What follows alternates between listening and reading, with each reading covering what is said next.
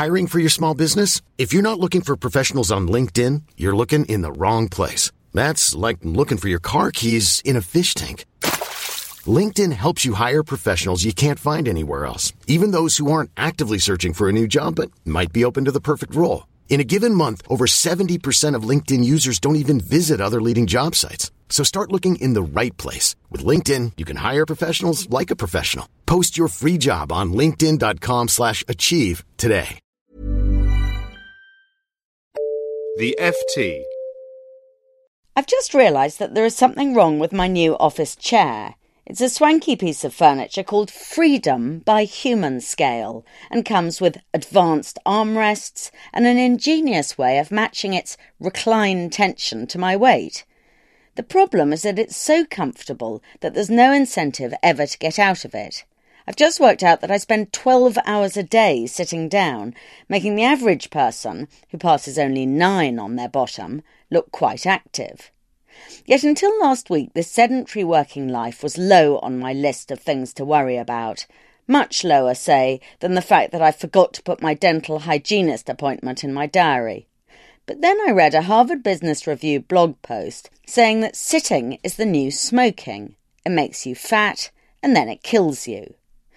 The author, Nilofer Merchant, has solved the problem by holding walking meetings.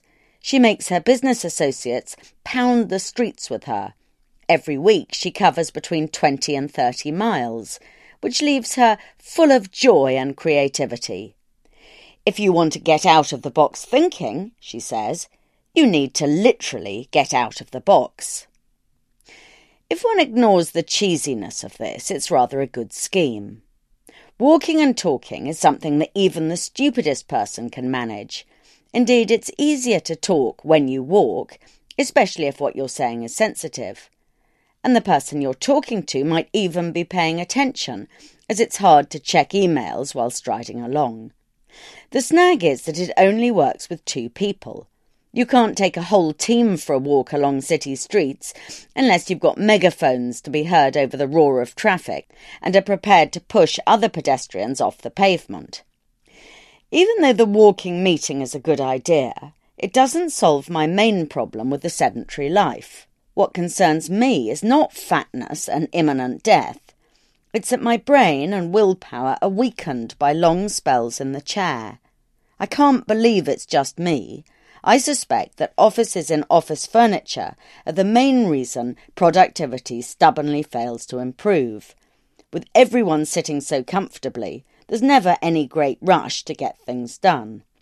If sitting is the new smoking, the answer is not to cut down by having meetings walking or standing, but to quit sitting altogether and conduct all work from a vertical position. Indeed, standing desks are selling like hot cakes in the US, in an attempt to counteract the effect that actual hot cakes have had on the nation's waistline. Also popular are elevator desks, at which you can either stand or sit, and treadmill desks for walking while you work. But all of these are quite pricey, and a similar result can be achieved for nothing. First thing this morning, I moved the piles of unread management books from the floor to my desk, happy to find a use for them at last, and balanced my keyboard and mouse on top of them. The effect was instant. I felt perkier and started attacking the day's tasks with urgency. By lunchtime, I had shifted a lot of work and not sent one pointless email or wasted any time on Twitter. By midday, I was so far ahead that instead of going out and getting a sandwich to eat at my desk for more time wasting, I had a proper lunch with a colleague and sat down for a blessed hour to eat it.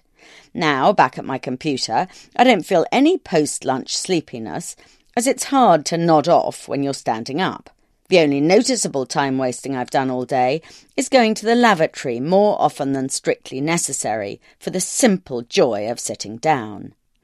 The real problem with this new vertical arrangement is other people. They don't like it.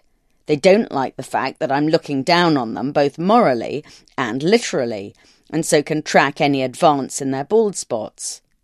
I'm also getting tired of telling everyone who walks past my desk that no, I haven't hurt my back. And the reason I'm standing with my left foot on the Harvard Business Review is because that leg is shorter than the other one. I am, of course, desperately uncomfortable. There is a nagging pain in my right calf and in the soles of my feet, but I'm sure it will get better in time. Charles Dickens wrote about 20 books of 1,000 pages each standing up. Ernest Hemingway also wrote standing up, as did Vladimir Nabokov. As far as I know, none of them had varicose veins, or any of the other things doctors warn of. Admittedly, Hemingway did shoot himself, though I don't think that being vertical was his main problem. For more downloads, go to ft.com/podcasts.